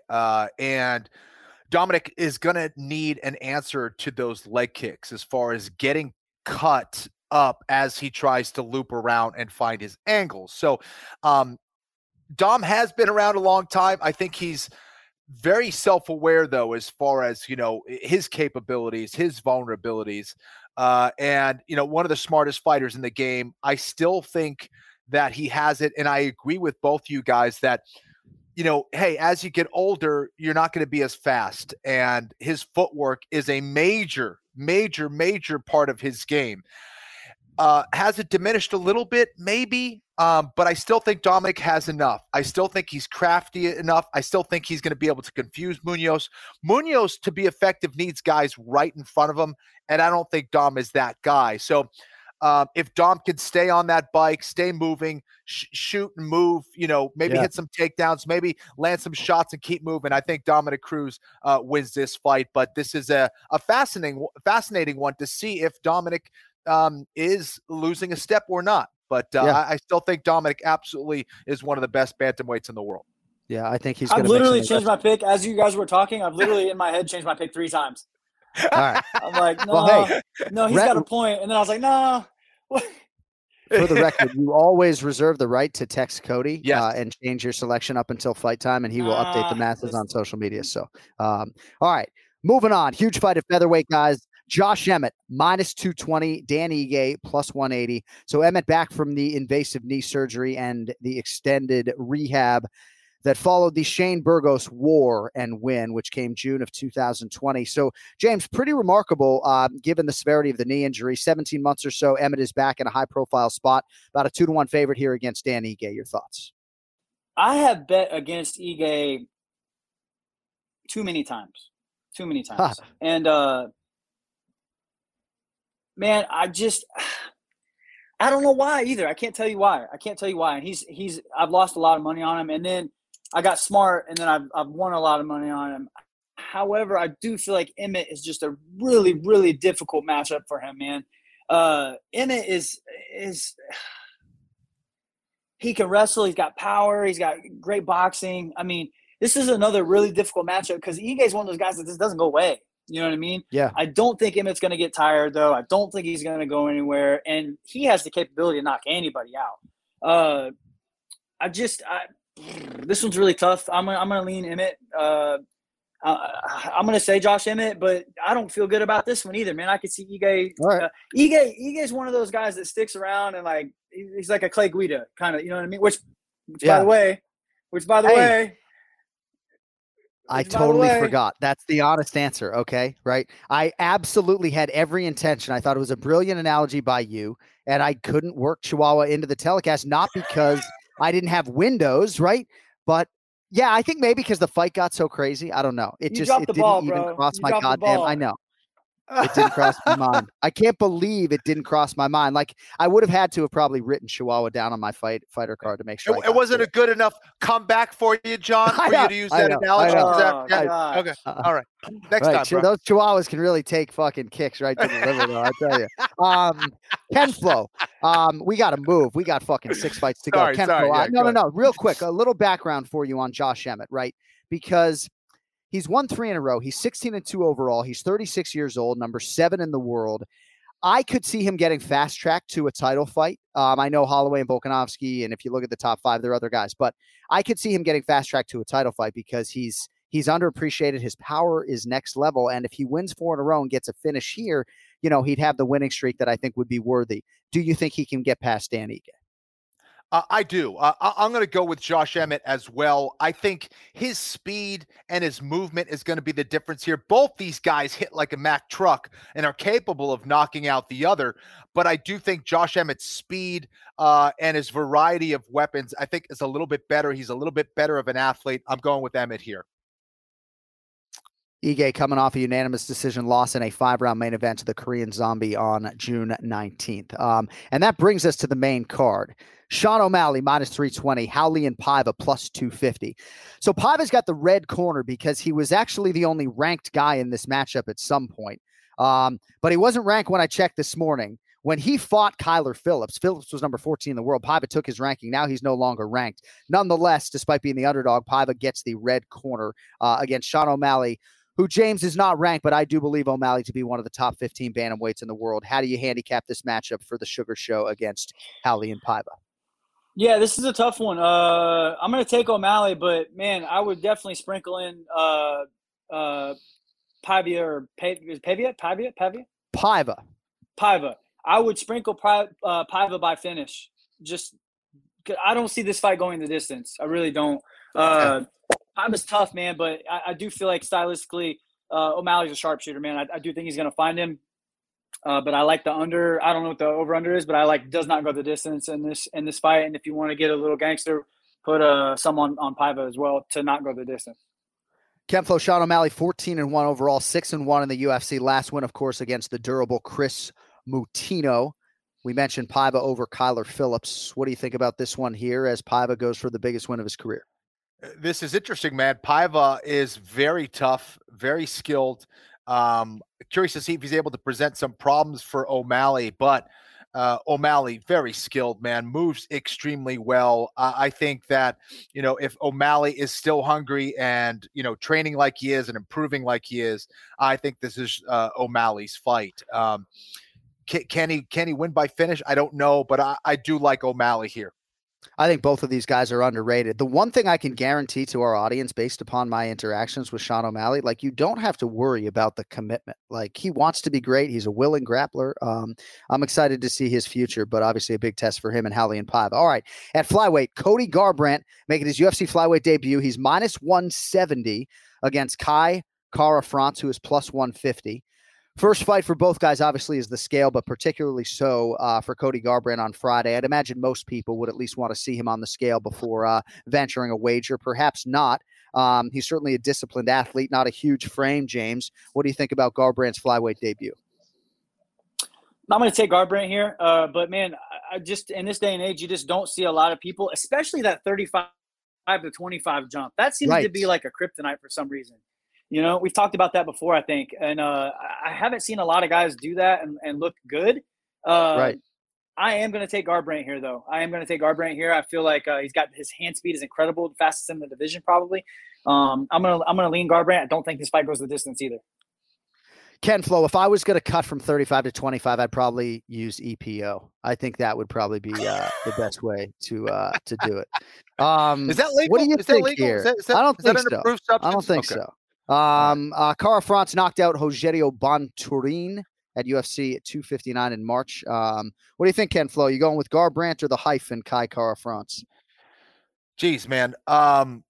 James brought up a lot of great points here. I think going down to 125 pounds for the first time and then performing against a tough guy in Kai Cara France is not an easy out for Cody Garbrandt at all. And I feel like this is quite possibly the most important fight of his life in a lot of ways, because where does he go from here? I think what makes Cody special is his power, his speed, and his footwork. And we have yet to see that combination where he put it all together like he did against Dominic Cruz. And that's concerning for me. I want to see that Cody Garbrandt again, and we haven't quite seen it. Against Kai Cara France, this guy moves a lot, and he's crafty, he's slick, he knows how to move about the octagon. This is going to be a fascinating fight. I think the difference here, of course, is Cody Garbrandt's power. If Cody catches him just right, I think he could, put Kai Cara France to sleep. Kai can hit well, but it's going to take more combination work for him to do that. This is tough. I'm going to go with Cody, but I would like to see how the weight cut goes. I'd like to see how the scale situation unfolds, to see how he looks, how he feels. But I'll stay with Cody here as well, but want to see how he looks. All right, next up, guys, featured bout at welterweight. And the third pick'em of the day, Jeff Neal minus 110, Santiago Ponzinibbio minus 110 as well. James, what do you think? Big fight here at 70. Man, I liked Jeff Neal a lot in this fight until I seen the thing the other day. He got like a DUI or something.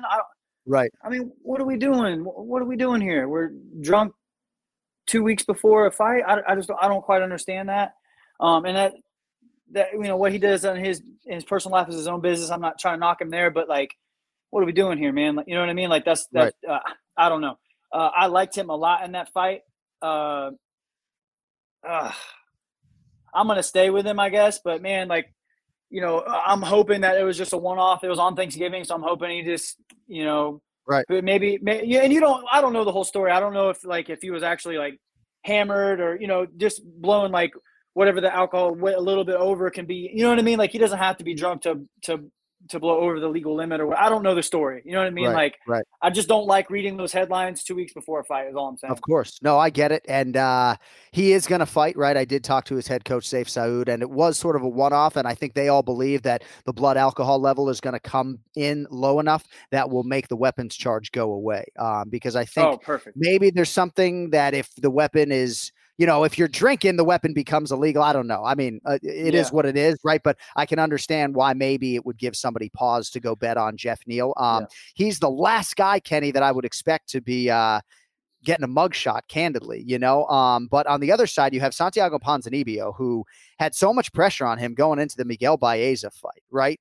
It was an absolute war against Caramel Thunder, who is very highly thought of. And for Ponzinibbio, it came off of that vicious knockout loss to Li Jingliang. So back was up against the wall, came up large in a big way, got the bonus, and he has a good mentality, I think, having seen him this weekend going into the Jeff Neal fight. Flo, your thoughts?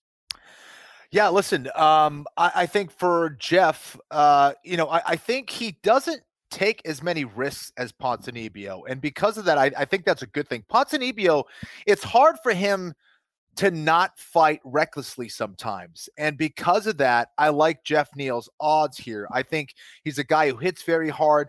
Ponzinibbio also, brings so much offense at times where he can overwhelm guys. Is Jeff Neal the guy to get overwhelmed? However, I don't think so. I think Jeff Neal finds a way to answer those flurries and that chaos and finds a way to get the win here. But fascinating fight. I'll go with Jeff, and I hope he sorts out what's going on outside the octagon.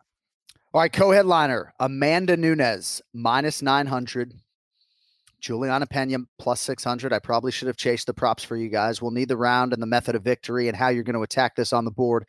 So first, bantamweight defense for Nunes since the Jermaine Durandamy win. That was December 2019. On the other side, Pena earned this championship opportunity with a submission of Sarah McMahon in January. That was at UFC 257 on Fight Island. What kind of chance, Jimmy Krause, are we giving Juliana Pena this weekend? Level with me. Amanda's Amanda. I mean, yeah, she's the GOAT for a reason. I'm going to go Amanda, third round TKO. I think I could see Juliana having some moments where maybe she gets like a takedown, you know what I mean? Or puts her on the fence, stalls her out for a minute. Amanda's just so powerful. She's so aggressive. She doesn't make a lot of mistakes. I just think she's better everywhere I think she's a better grappler than Pena. I think she's obviously better striker, better wrestler. I could see Pena stalling her out a little bit. I don't see it. You know what I mean? Like, I feel like often we get in these times with these huge high profile fights where it's like they seem invincible. I don't think Amanda's invincible. I just think she's a really, really difficult matchup for Pena. Yeah, that's interesting because when I talk to coaches, Kenny, about their athletes when they're like a -900 or -1,000 favorite, they always just come back and talk about the fight, however humbly, right? But with Amanda, it's just interesting because I just talked to Pahumpa. It's like, oh, what do you think about Amanda? And they just almost respond the way James did. It's like they're just as blown away being in that training room. And I think when you're a part of a Nunes training camp, it's hard to imagine her ever losing to another woman in almost any weight class.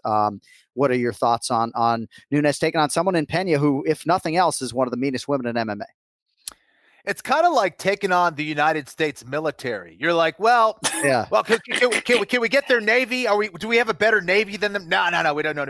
Well, do we have more money than the military? No, we don't have it there. All right, well, what about our Army? Nope. Marines? No. Air Force? Nah. Yeah. Shoot. Well, what do? We just try to survive for as long as possible. It's like, yeah, Amanda Nunes, she's got so many weapons. She's got so many tools. And, man, when she throws them, people get hurt and get hurt badly.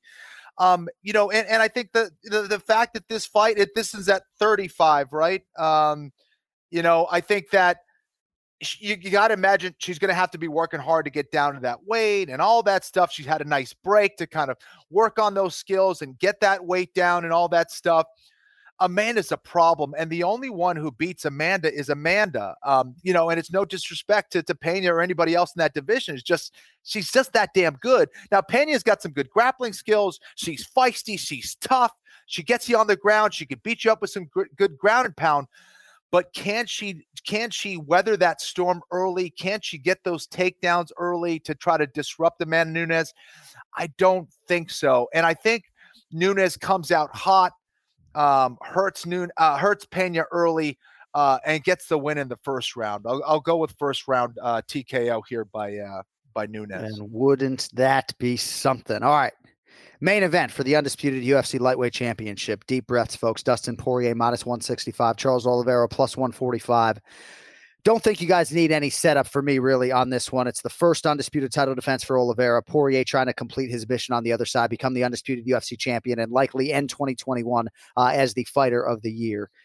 Who wins the main event, James Krause, and ultimately how do they get it done?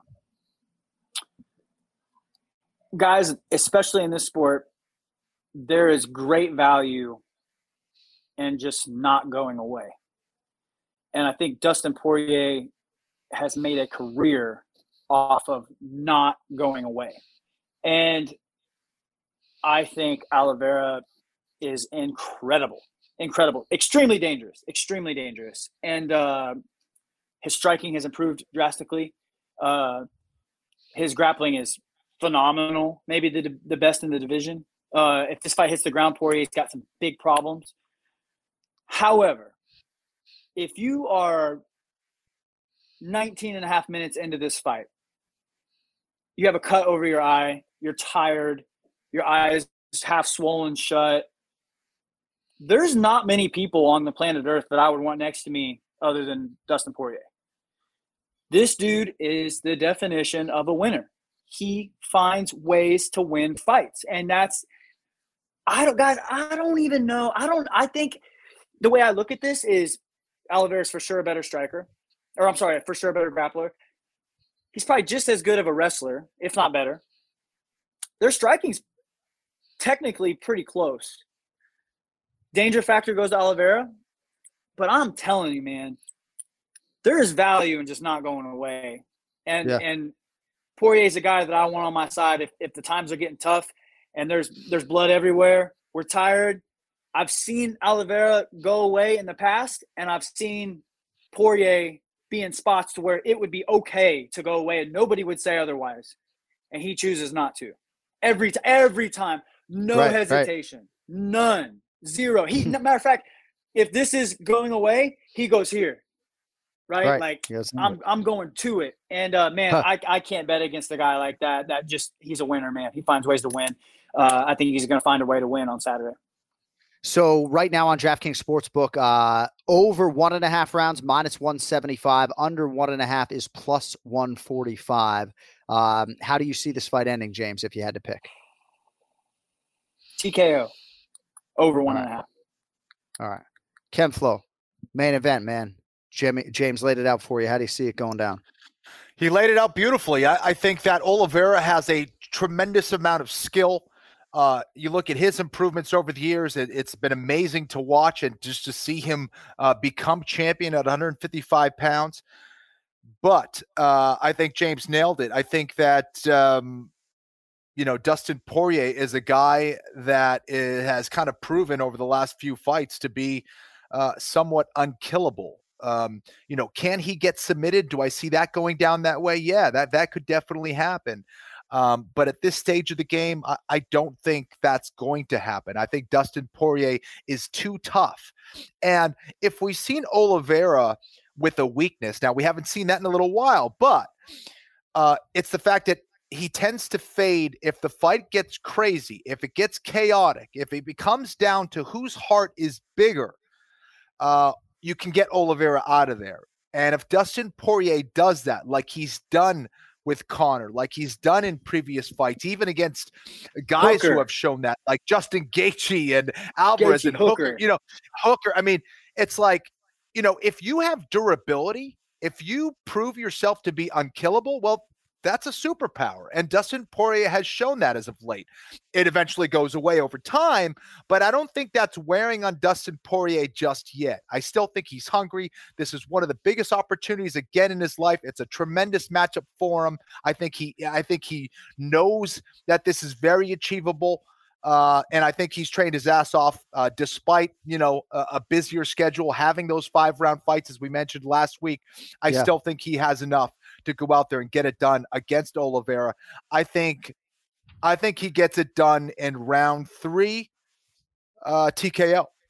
Round 3 TKO for Dustin Poirier is Ken Flo's main event selection.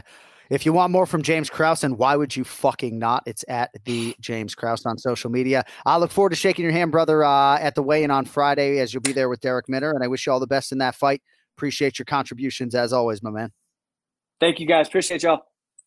There he is, James Krause, with us for the Main Event Challenge every week here on the Anik and Florian podcast. Our final order of business is the Pick to Click. It's presented by Oddshark.com, the most reliable source for sports betting information. With the latest odds, insight, and analysis on everything UFC, I would strongly encourage you to check out Oddshark.com/UFC to get all you need to know before placing your bets on UFC 269 this weekend. I mentioned that Oddshark Fight Center, great resource for fans. I know the media uses it as well. All the matchup information presented in a nice, logical way. Oddshark also giving you a compilation of all the odds from various sports books as well, so you can compare prices. And they're experts, not only insightful like our kid Joey Osborne, but they're invested in mixed martial arts. They have been capping MMA for a long time. So please check it out in advance of UFC 269.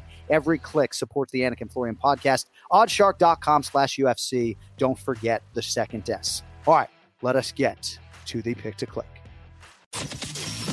Time now for the Pick to Click. The Pick to Click. All I have to do is bet on the winner, and I'll never lose. The John Anik and Kenny Florian podcast.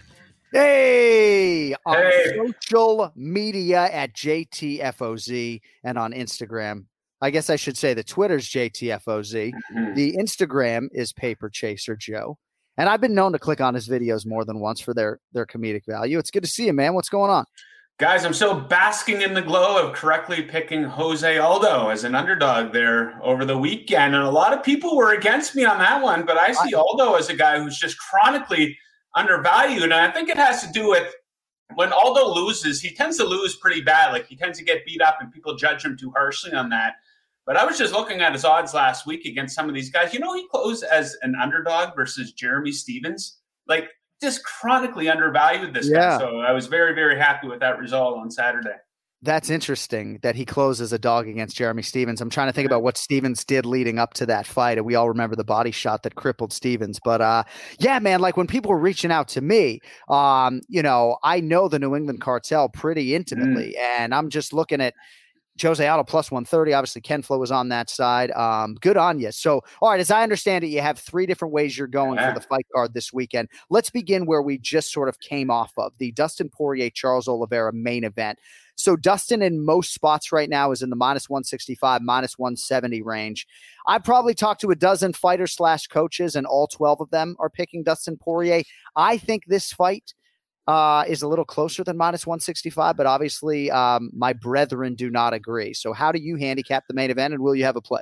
Yeah, so this thing has the potential to be an absolute firefight, right? Like a real fast-paced fight with a lot of action. And when you have a fight like this, I'm going to take the guy who's clearly more durable and the guy who clearly deals better with adversity. So you know where I'm going with this. I'm taking Dustin Poirier and siding with the 12 people you spoke to in this one, right? So we've seen it so many times in Poirier's career where he's lost exchanges, he's lost rounds, he's gotten beaten up in fights, but has come back to win those fights. I don't think we have too many examples of that for Charles Oliveira, who got bailed out in his most recent fight versus Michael Chandler. We discussed this last time I was on here, right? So, and we've also looked at the body work for each of these guys. Poirier has faced a much, much, much higher level of competition. It is not even close. Like, you can't really knock Charles's win streak. If you put a win streak together at this level of the sport, that's very impressive. But those names do not come close to the list that Poirier has fought over his last 8 fights, where he is 7-1 with 6 finishes in those fights. You know, finished McGregor twice, Dr. Stoppage, sure, Dan Hooker, Max Holloway, Eddie Alvarez, Justin Gaethje, Anthony Pettis finishes in 6 of those 7 fights. So I like him to win. I have no problem just betting him straight up at the number. I think it's around minus 165, but take him to win inside the distance, plus 100, even money. Pretty good value on that. Yeah, I don't think it's going 5 rounds for sure. I do maybe lean towards over 1.5 rounds or so, but I wouldn't be surprised at all to see us get a finish inside the distance. All right, and you have a couple other plays. Are you going to attack this Amanda Nunes co-main or not? Yeah, what is she? Minus 700, minus better stop that price there, Joel. Yeah. So as I often say, I don't come on the podcast and give out picks for massive favorites like this. There's no value in that. There's not a lot of people interested in making those type of bets, right?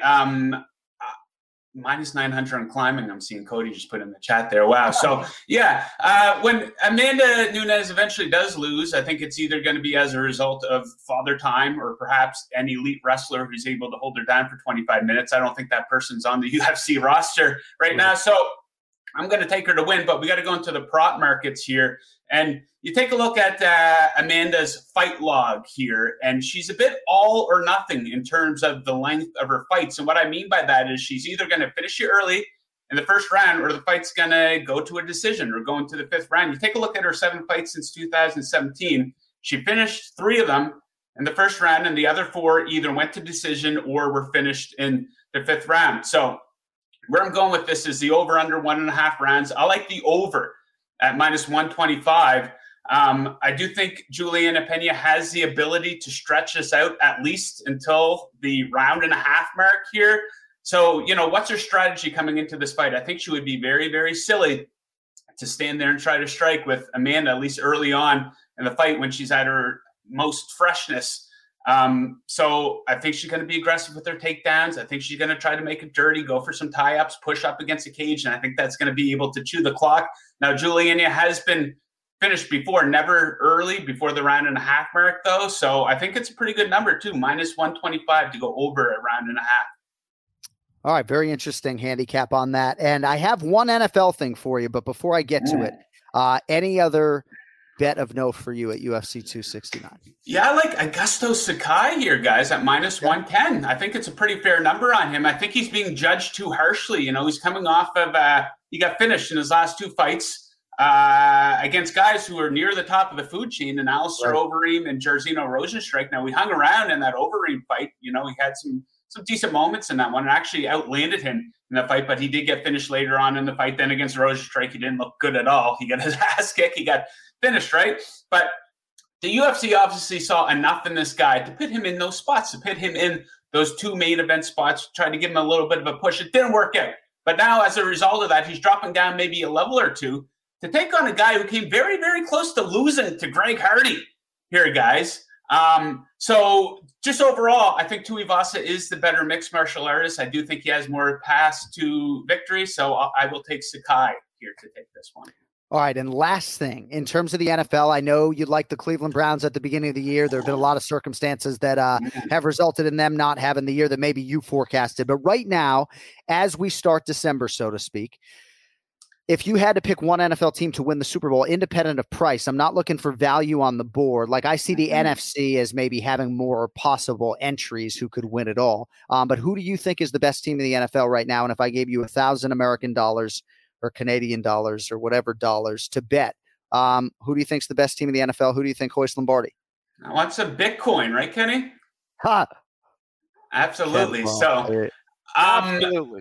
I would probably have to say the Green Bay Packers, if you're just putting me on the spot like this. And the reason is they're different this season because their defense is really good. And that kind of came out of nowhere. No one expected them to be this good defensively.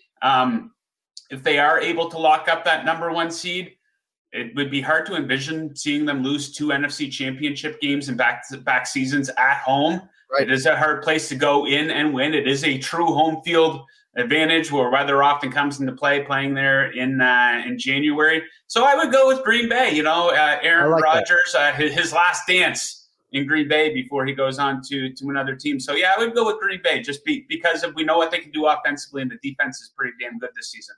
I like that. And how about the Boston College Eagle, A.J. Dillon, chewing things up on the ground? Yeah, good team. All right. At JTFOZ on Twitter. On Instagram, he is at Paper Chaser Joe. It's good to see you, my friend.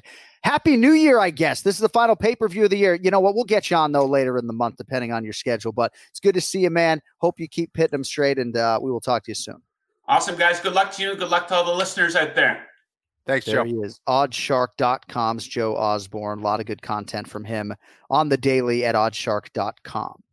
All right, before we get on out of here, I just want to share some quotes on Khamzat Chimaev from Dana White. So he was on the Jim Rome show, and we do wish the UFC president a return to health here soon. But here is the quote that I just wanted to read to you on Khamzat, and then we'll get you out of here. So hopefully this week we will have an opponent for him. Nobody wants to fight this guy. Everybody wants to get out on social media and say this and say that, blah, blah, blah. But when it really comes down to it, nobody's trying to fight Khamzat Chimaev, okay? That line, nobody's trying to fight Khamzat Chimaev. So Neil Magny is trying to fight Khamzat Chimaev, and Gunnar Nelson is trying to fight Khamzat. Now, I don't know if either one of those guys is of the ilk that would get them that fight. Maybe Magny in the top 15 right now would get that fight. I really don't know. But certainly those guys seemingly have put themselves out there and want the fight under the terms of their current contract. It's one thing to want the fight like that. It's another thing to say, yeah, I'll fight him for a raise of $350,000, right? So I think independent of price, those guys would take the fight. Nate Diaz has said that Khamzat is a rookie, right? And so he wouldn't want to fight him. Now, Dana White's response to that was there are guys with more experience, he told TMZ, and some guys with some less experience. Khamzat Chimaev is one of those guys that's willing to fight anybody in multiple weight classes on short notice. He's doing wrestling matchups. If it's a fight, he's in and he wants to fight you, and that's the reality. People can spin Khamzat however they want to, and I don't blame them. And, you know, he went on to say Khamzat's one of the baddest dudes I've ever come across. He's literally willing to fight anyone, doesn't care the time frame or the weight class or any of that stuff. One of the baddest dudes I've ever come across, right? And so I just agree with a lot of Dana's sentiments. It has nothing to do with promotional hyperbole or the UFC cutting my paycheck or me trying to align with Dana or getting a direct order from them. He's one of the baddest dudes that we have ever seen. And it seems to me, at least right now, that the fights that make the most sense, Luke A. Burns, for one reason or another, aren't materializing. So seems like in a few days, we're going to have some answers. But I just want to get those quotes from Dana out there, because I think at the end of the day, there aren't a lot of guys who really are trying right now to fight Khamzat at 170 pounds. No, they're not. I mean, listen, you look at Khamzat's skills and what he's done so far. I think a lot of people are very fearful of that fight and that matchup. And I think it becomes even more difficult because he only has had a few fights in the UFC. And, guys are seeing way too much risk. I mean, they go out there and they fight a guy who's only fought a few times in the UFC and they get handled easily. They look bad. And I think they're fearful of that outcome. Right. Yeah. And again, it's like these guys are not like afraid of the fight. They're afraid of what the result might do to their career trajectory. Yes. And I wouldn't blame them. And again, maybe it will be that a higher profile guy will get a new contract in order to fight him. And, maybe it'll be Chimaev and Magny at a main event. Who knows? But hopefully it's something that happens soon, because I know the masses are excited about the future. All right. Thank you all for indulging us over the last 90 minutes or so. If you want merchandise or anything more on the show, AnikFlorianPodcast.com. We have extended our holiday code FAM15 for 15% off of your entire order. Also, don't forget FloTube. Ken Flo's YouTube channel is up and running.